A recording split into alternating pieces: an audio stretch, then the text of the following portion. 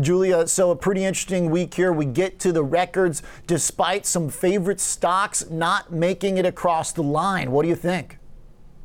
Well, I just feel like we've got a lot of momentum if we have two big companies like we had today miss earnings, and the markets are still keeping up with this momentum that we've created all week. Amazing that there's any sell-off in these companies viewed pretty quickly as a buying opportunity. We saw Facebook eventually met that criteria, just had to change the name around. Do you think this group that no longer can go by that acronym we used for so long, are they still going to be the pillar of the stock market and what your clients want access to when they're trying to figure out where to put their money? Yeah, I think they are going to be the leaders, and I think just with the demand that we see coming into the markets today, that's where the money goes, and it will continue to innovate and lead the markets. Although we can't forget to be diversified. That's something that we talk to our clients about. We don't want to be too overweighted into tech. It is a great time to take maybe a little profits off the table here, and maybe either put them on the sidelines or reallocate to maybe infrastructure. So if we do get that bill, I like the reference because that was also a big event this week. At least it seemed like it. The reports we read on Tuesday, Wednesday about 1.7 trillion being maybe the magic number.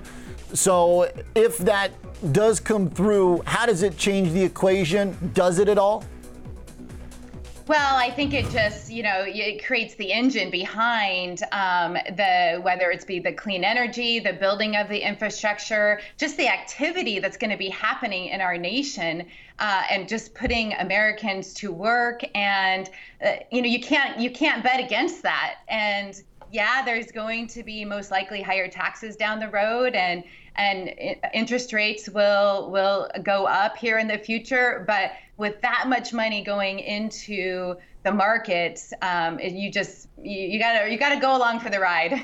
And we've got the Fed coming up next week. Gonna talk a little bit about the detailed tapering timelines, but it seems we should be pretty well telegraphed on that. I want to come back to a point you made, Julia, that I think really is kind of at the crux of it, and that is that you said tech and the big trades that have led will still be a draw, but you don't want to be fully just unilaterally committed to that there has to be diversification away from that.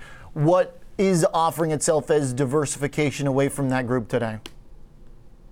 Yeah, so it's again, if you're going to own the indexes, you're naturally going to be weighted to those tech stocks. But to make sure you do have exposure to energy, you do have exposure to clean energy and transportation. Our clients are wanting to be on the go. They're wanting to spend money on travel. They're wanting to just get out and experience the world, and that you want to be exposed to those sectors.